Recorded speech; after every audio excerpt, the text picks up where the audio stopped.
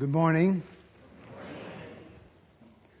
It's a joy for me to be with you this morning. I count it a privilege to have the opportunity to give a ministry report and also open God's Word with you.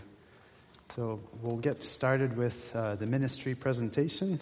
I have to find the clicker here. Someone can...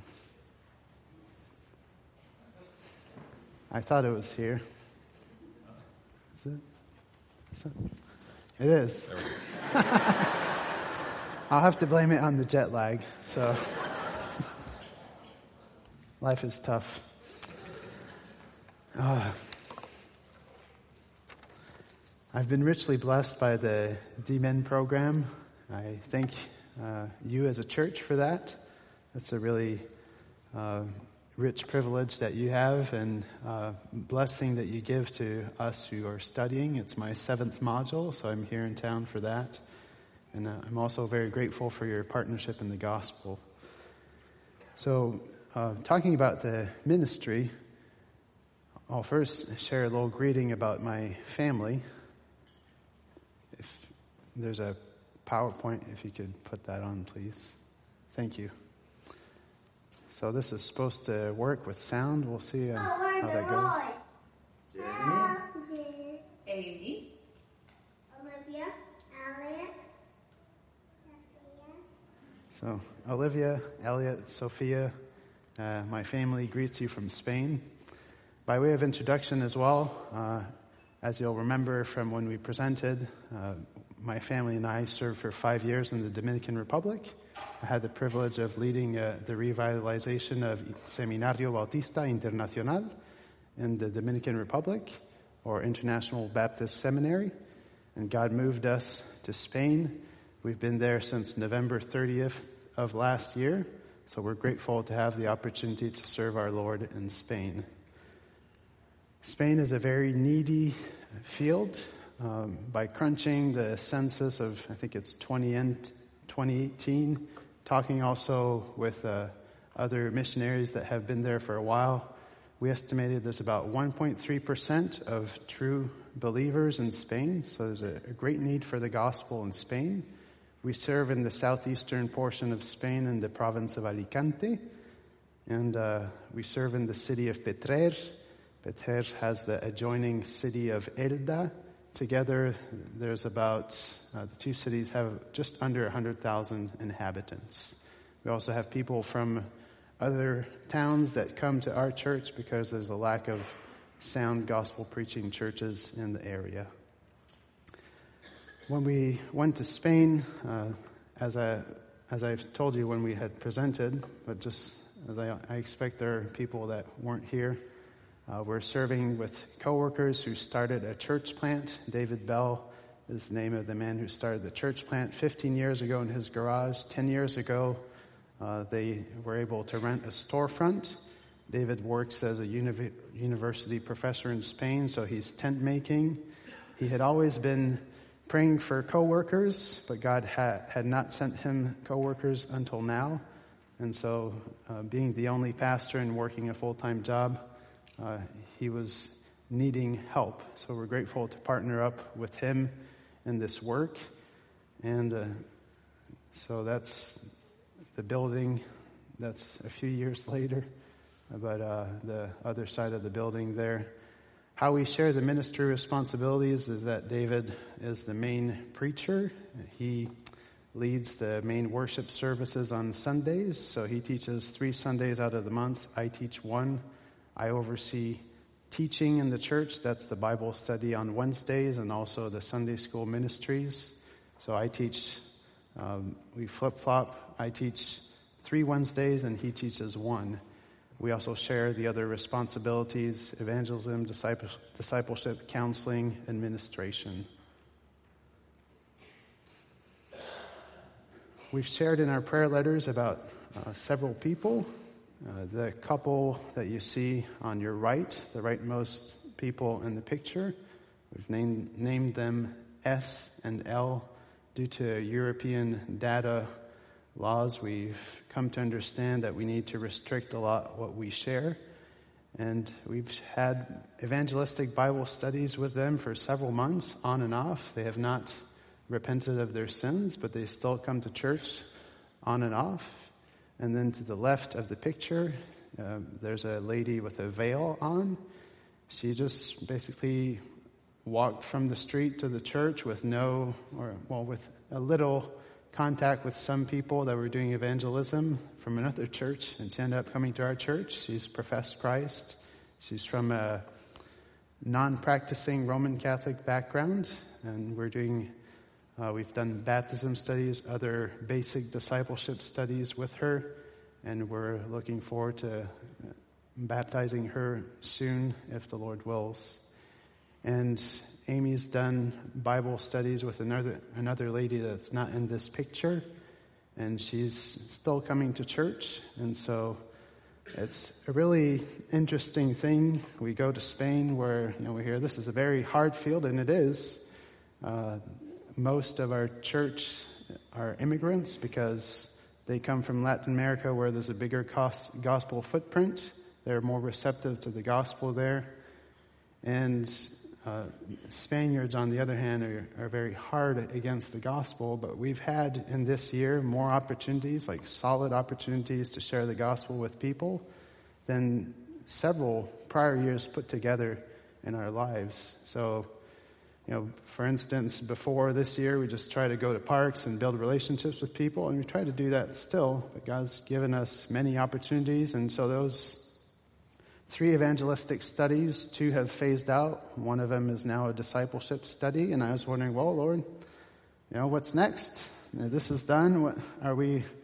I was wondering that. And 2 months ago or so, a family came to our church. And I thought, well, they must be Christians. And we had them over for lunch last week. And I think the parents are, but the 2 young men, their children, are not. And so we were able to share the gospel with them.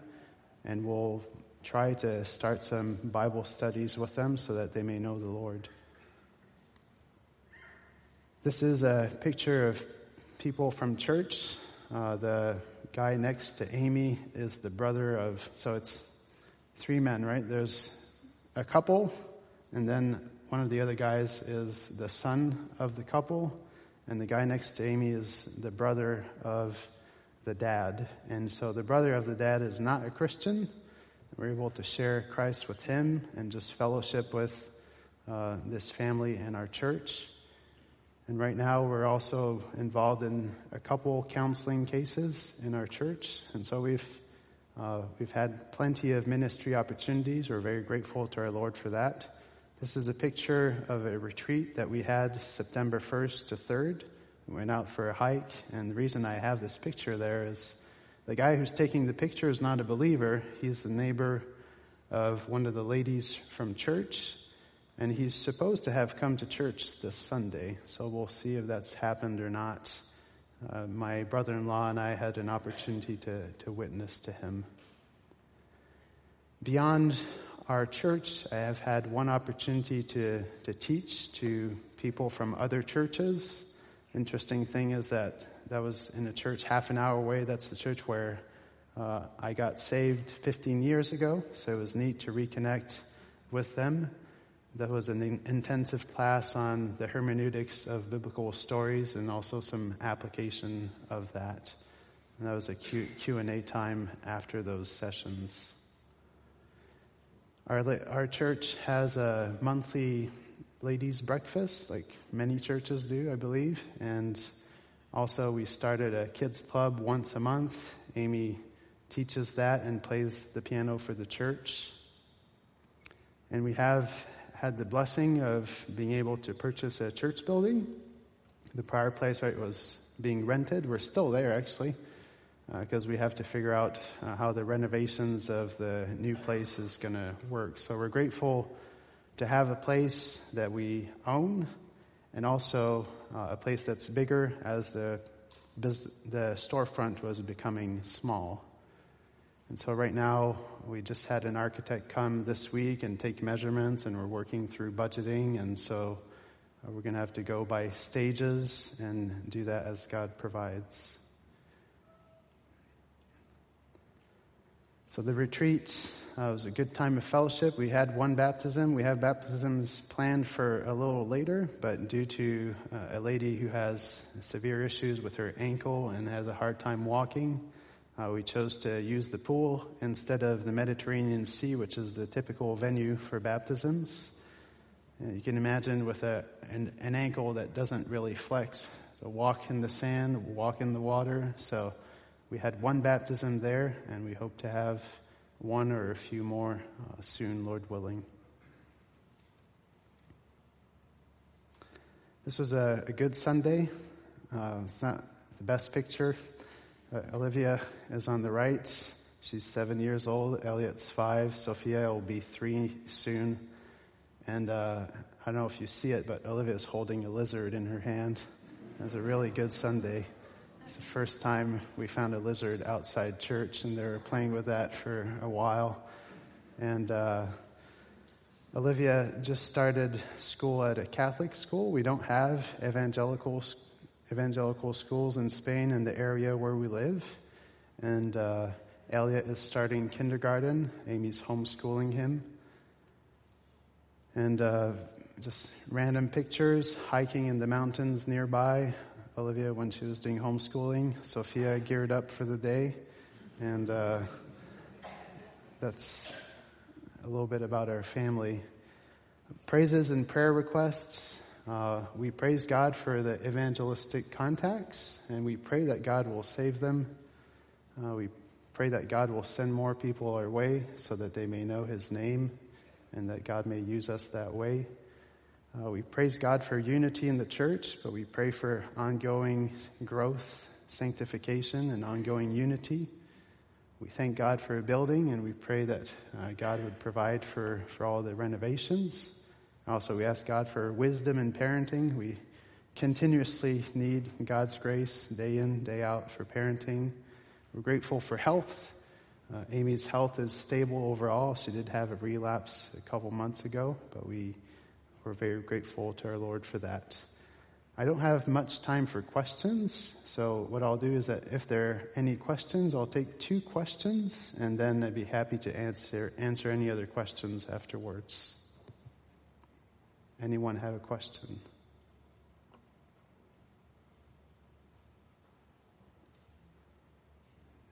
No questions. All right. Well, yes, in the back. I'll try to be last, everyone can hear me. What's the most difficult aspect, do you think, of the mission field in Spain? You said the percentage is really small of actual believers, but what's the most difficult part? I think the most difficult part is that we would take our eyes off the Lord and focus on immediate circumstances. I think the difficult part resides in the heart of those who are there.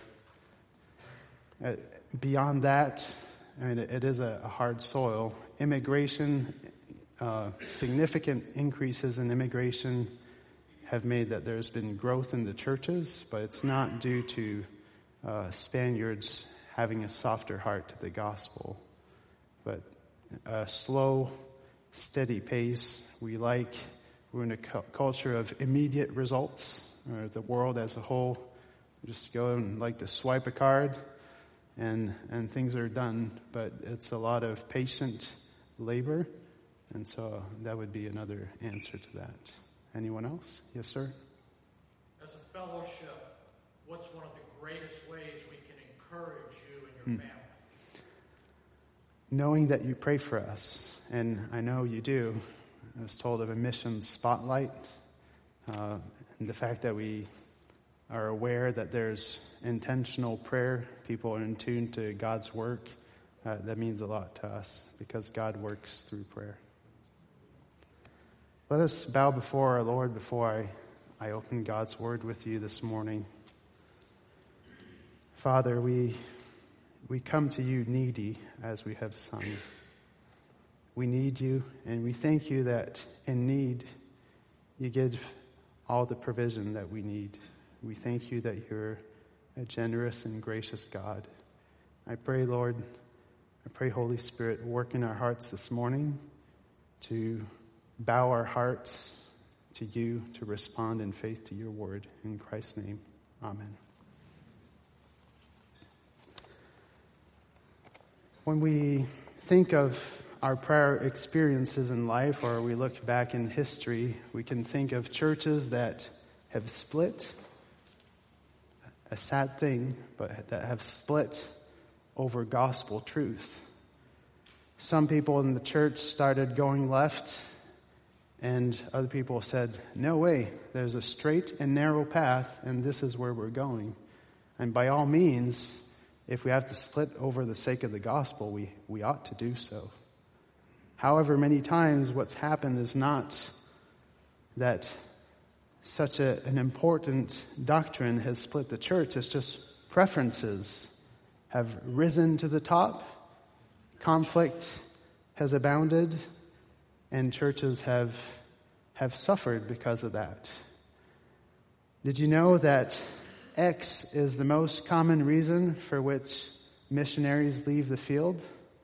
What's X? Conflict amongst missionaries. So you have, okay, let's say we're from the same church, that degree of proximity. Maybe we even went to the same seminary. The doctrine is very similar, same mission board, yet conflict prevails, and havoc and issues are the result. That's an important problem, and I'm grateful that Scripture gives us answers to important problems like these. We have an answer, and the answer to this problem is that we should stand together for the sake of the gospel. We find that answer given to us in Scripture. Stand together for the sake of the gospel. I didn't come here speaking on this topic because I know of routine matters in this church. That's not what's going on. I came burdened to speak on this topic because it's been a topic that's come over in my missionary career since the Dominican Republic up till today, something that I need to speak to myself over and over again as I keep serving our Lord Jesus Christ. I need to meditate on this. If it's the first time you hear this, you need it. If you've heard it 25 times or 100 times, well, we need to hear it again. Paul wrote to the Philippians to thank them for their generosity towards him, to give them an update of his situation. He wrote to them also because there are some issues doctrinally that were going on. I think that the main reason why Paul wrote to the Philippians is what undergirds the whole epistle together is the sake of the gospel. Paul wanted to remind the Philippians of the sake of the gospel. And so Paul tells the Philippians to think on those matters, and he writes to them with a tone of joy about those matters.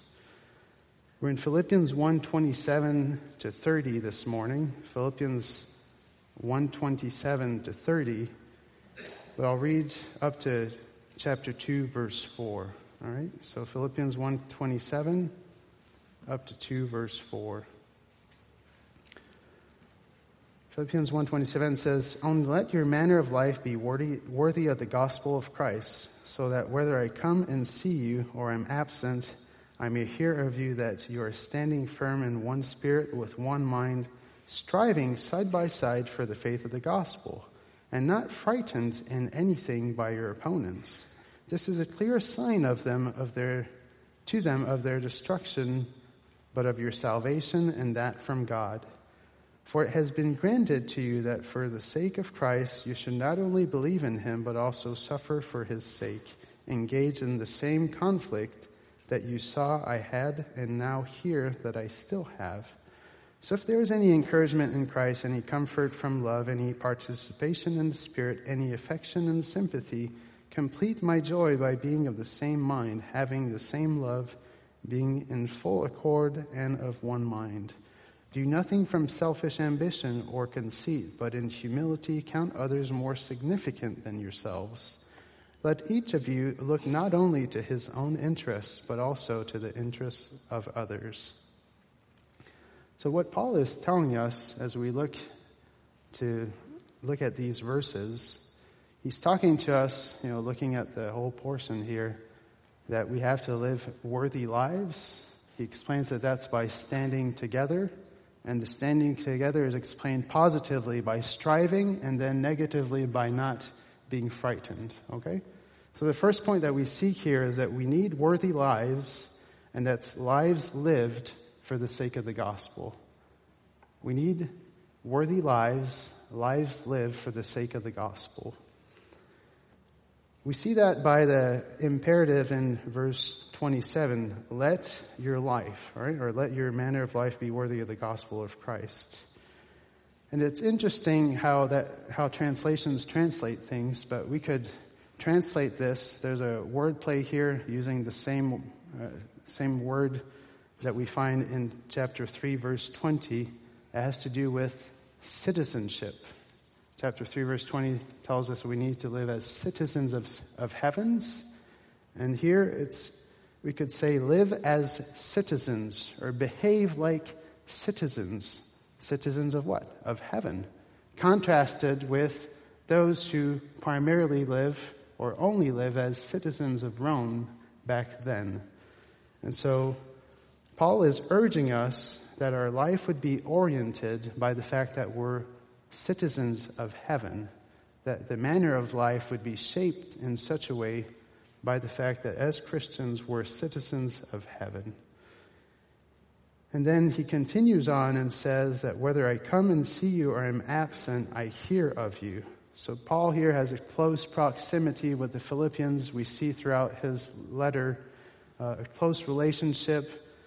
If I'm here, if I'm not there, I hope that I would hear these things of you. So this manner of life, this worthiness of life is explained by that you're standing firm in one spirit. So that's, if we ask the question, so what do you mean, Paul, by this manner of worthy living worthy of the gospel? Well, Paul explains it to us, right? He's saying that we would stand together. And so before I get into that further, I want to look at the emphasis of the sake of the gospel in the epistle. We're not going to look at all those verses, but Paul says in chapter 1, verse 5, he mentions the gospel. Verse 7, he mentions the gospel. Verse 12, he mentions the gospel. Verse 27, he mentions the gospel. Chapter 2, verse 22. Chapter 4, verse 3. Chapter 4, verse 15. Let's just look at chapter 2, verse 22. But you know Timothy's proven worth, how as a son with a father he has served with me in the gospel. What they're doing here is about the gospel. It's about Christ having died and resurrected. So we do a lot of things in life, but what do we live for? And that's what Paul is getting to. The gospel ought to govern everything in our lives. And I don't know if you're here this morning and maybe you've never heard the gospel. This great news that though we're sinners and we've sinned against a holy God, Jesus Christ came on earth to forgive our sins. He died on the cross for your sins, for my sins. He resurrected, conquering death and sin. And he calls on us to believe in this great truth of the gospel. You need to believe in the gospel. You need not only to be a citizen of this earth, of a particular country, but a citizen of heaven, and that's by faith in Christ. Life goes on after death, and we end up either with the one who paid for our sins if we trusted in him, or paying for our own sins if we've refused his payment. So I hope that you will trust in Christ if you haven't already. People, again, live for all sorts of things. They'll live for a hobby, other people that govern their lives, material possessions, a job. And we do all those things in life, but what governs those things? Paul is calling on us to be governed by the gospel. And really what determines or how we know if we're doing that or not is, per the application here in this letter, by whether or not we're standing together for the sake of the gospel. All right, so that's the second thing we're looking at. Living for the sake of the gospel is standing and striving together. All right, living for the sake of the gospel is standing and striving together. Verse 27 continues, right, that you're standing firm in one spirit, one mind, striving together side by side for the faith of the gospel. And as I said when I introduced, the standing together is fleshed out positively by striving and then negatively by not being frightened. And the striving together is a military language. We're there like fighting, contending together, striving together. We're fighting as if we were one. I mean, you see the emphasis, right? One spirit, one mind, side by side. And that makes me think of old military battle scenes where you have on the one hand an army that's ready to shoot a barrage of arrows to the other army on the other side. What do? Well, they unite their shields together for more protection. They don't leave holes between the shields. They have this kind of unity in battle, and we're called to have a tight unity in our spiritual battle for the sake of the gospel. Paul reiterates that the gospel is at the heart of the matter at the end of verse 27, right? For the faith of the gospel. The gospel is at the foundation of our faith. It's through the gospel that we are made children of God. And Paul doesn't just explain these things in a vacuum. There are problems in Philippi. People are not getting along. We have the infamous two ladies, right, in chapter 4, verses 2 and 3, Evodia and Syntyche. Paul's telling those ladies that they have to just get along. In chapter 2, verse 14, he says, do all things without grumbling or disputing. Well, he doesn't just say that to say that, right? There's grumbling, there's conflict going on. And what's going on with this? Well, Paul doesn't just tell us, okay, be united together. I like that Paul becomes really practical. He shows us what's going on underneath the surface here. Chapter 2, we read verse 22, and verse 21, there's a contrast there, for they all seek their own interests, not those of Jesus Christ. On the other hand, Timothy has put the gospel first. If we continue reading just after our portion this morning, the portion I read when we started, chapter 2, verses 1 to 4, let's just look briefly at verses 3 and 4. So how do we solve this issue of disunity? Well, we put the gospel first, and it happens in the following way. Do nothing from selfish ambition or conceit, but in humility count others more significant than yourselves. Let each of you look not only to his interests, but also to the interests of others. So I count others more significant than me. How? Well, instead of putting myself first, I think of them and give them preference. But we're quite self-centered. It doesn't take much for our feathers to be ruffled. Maybe someone said or did something that we didn't like. Okay, maybe they did something wrong, but how do we react? Do we react in such a way that the gospel has precedence? Or we react in such a way that you bothered me here, and that's not supposed to happen? Maybe, a certain person came along in a role in your church and you like the other person more. I mean, they just have different defects. The other person is not like perfect. They just have different defects, different gifts. Maybe you didn't like the carpet color that the church voted on. Well, that's kind of a silly example, but you know what I'm talking about. I mean, people actually fight over such things that matter to them. Maybe it's not the carpet color, but something else mattered to them. And it's not a gospel matter. It's a preference matter.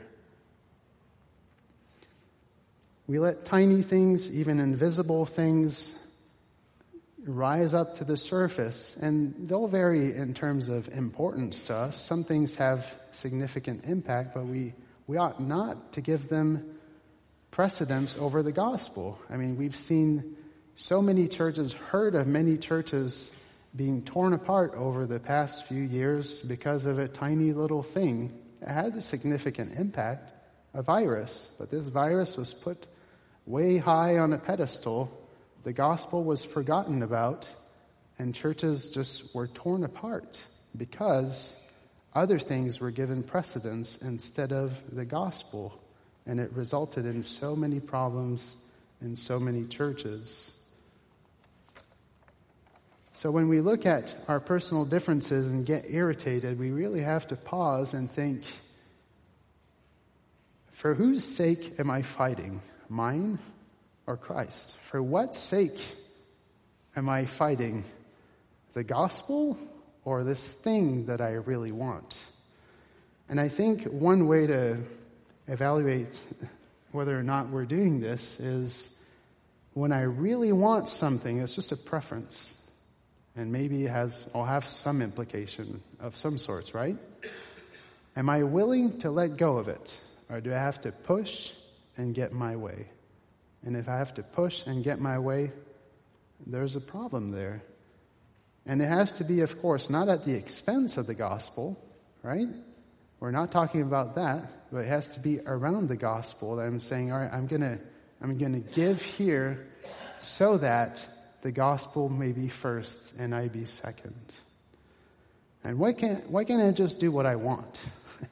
That's what you might not say it that way, right? But I mean, we're talking about, okay, church matters, but let's take maybe a more obvious illustration. You have an argument with your wife, and what's going on under the surface? Well, I want this, and she wants that. And so, why can't I just have what I want? Well, we're selfish. That's our sin nature there. And it's also, in general culture, what's called the American dream. I get to do what I want. I mean, isn't that the purpose of life? And we have to be reoriented to the fact over and over again that we have a heavenly citizenship and Jesus is our King, and that trumps our American citizenship or whatever citizenship that you have and I have. So after explaining the positive implication that I think deals more directly here in the church, right? Relationships, one another. There's also how that's a light to those who don't know Christ. Paul turns his attention to the negative application of standing together for the gospel by not being afraid. And that deals directly towards or with the unbelievers. Verse 28, and not frightened in anything by your opponents, by those who don't know Christ and oppose us. And you're like, well, I'm not afraid. I'm a man. That's kind of like my gut reaction. I don't know about yours. I'm not afraid of this, but if we go down deep, dig a little bit, we have fears. I have fears. We thought it was the best decision to send our oldest daughter to a Catholic school. Well, I had a pinch in my heart of, well, what about this and that? And we're going to have to deal with these questions and be very intentional when she comes back home from school and she's going out of our protection that we've had her in. Fear there. And God tells us, don't be afraid. Put me first. Live lives for the sake of the gospel. And have faith. Don't be governed by fear. There's debate about who the gospel opponents here, and I don't intend on debunking all of that. I see a plurality of opponents. Mainly it's the Roman system and culture. I see that by what we find here about what Paul says about citizenship, also the historical circumstances of what were going on. But I also see Judaizers in chapter 3, verses 2 and 3 are called dogs, mutilators of the flesh. Historically, it's important to understand the opposition that was going on. At this point in history, emperors proclaimed themselves as Lord and Savior. There was emperor cult. In public gatherings, you had to bow down before the emperor or recognize him as such in certain occasions. And so you can just picture, Christians are living there. What if they don't bow? What's going to happen? The point here is that whatever the opposition is, we should not be afraid of it and governed by it. The gospel and the heavenly citizenship is what has to govern. Paul gives two reasons for that. He says, verse 28, it's a clear sign to them of their destruction, but of your salvation, and that from God. So when we have this very unnatural response of there's opposition that's smashing my world apart down here, and I'm not afraid, I have peace before God, that's a testimony to those that don't know him. They're like, he's not like lashing out or just like crumbling apart in fear. It's a testimony of the fact that they have condemnation ahead of them, like Scripture says, and of the fact that we have salvation from God. I mean, think of it this way. Johnny, who is a Christian in Rome, is at a public gathering and they're calling for people to recognize the emperor as Lord and Savior. And he's not bowing down. He's not doing it. He's got friends there like, hey, you know what they're going to do to you. I mean, they might put you in jail. I mean, your family is not going to be able to have food on their table. It might kill you. I mean, we know of Paul's imprisonment, but a lot of other Christians have suffered similar fates as Paul. And then there's other people who are there that are starting to say stuff. Hey, he's not bowing down over here. You know what's... look at him. But yet you have this Christian who is standing there because of his faith in Christ, and it's a clear sign, it's a testimony of the fact that the gospel is true. The second reason we find in the passage for why we ought to not be frightened is because it's been granted to us not just to believe but to suffer for Christ. Granted. It's a privilege, it's a grace. And certainly in terms of an earthly citizenship, that makes no sense. In terms of a heavenly citizenship, it makes all the sense in the world. I mean, how could we not expect such a different thing when Christ has died and we as his followers should have to bear our crosses as well? When he has promised us this heavenly citizenship where we'll be with him forever, praising his holy name, enjoying our salvation forever. We ought to not be afraid because of that. And Paul then goes again and reminds them that he's there with them. There's this close relationship with the Philippians, verse 30. I'm in this together with you guys. I'm in this conflict, striving together for the sake of the gospel. We're not by ourselves, and we ought to not isolate ourselves in the battle, but fight together for the sake of the gospel. So let's not cave into fears, fellow Christians, but respond putting the gospel first in our lives. In the East, many countries endure full-fledged persecution. Over here, we don't have that, but we see a rising opposition. You look back not too long ago, it's like, what is going on? Well, what's going on is things that have happened many times in history. We look at Scripture, and our Lord knows very well that this was going to happen. It's a normal thing. We're more the exception, having enjoyed so many liberties as Christians. There's an agenda that's going on amongst other things. You could call it the Sodom and Gomorrah agenda or the alphabet agenda. Last year in Canada, I learned of a dear brother there who said the wrong name. The person had changed names. He was interrogated. He lost his job.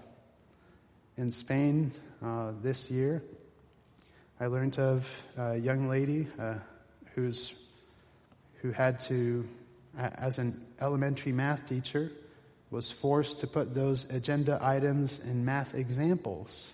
And so she quit her job. So right now we're suffering, enduring opposition financially in certain ways. Don't be afraid of your financial stability. May we not be afraid of such things and other things as we face opposition. And on the one hand, right, there's cowering and anxiety, and on the other hand, we might be tempted to just lash out.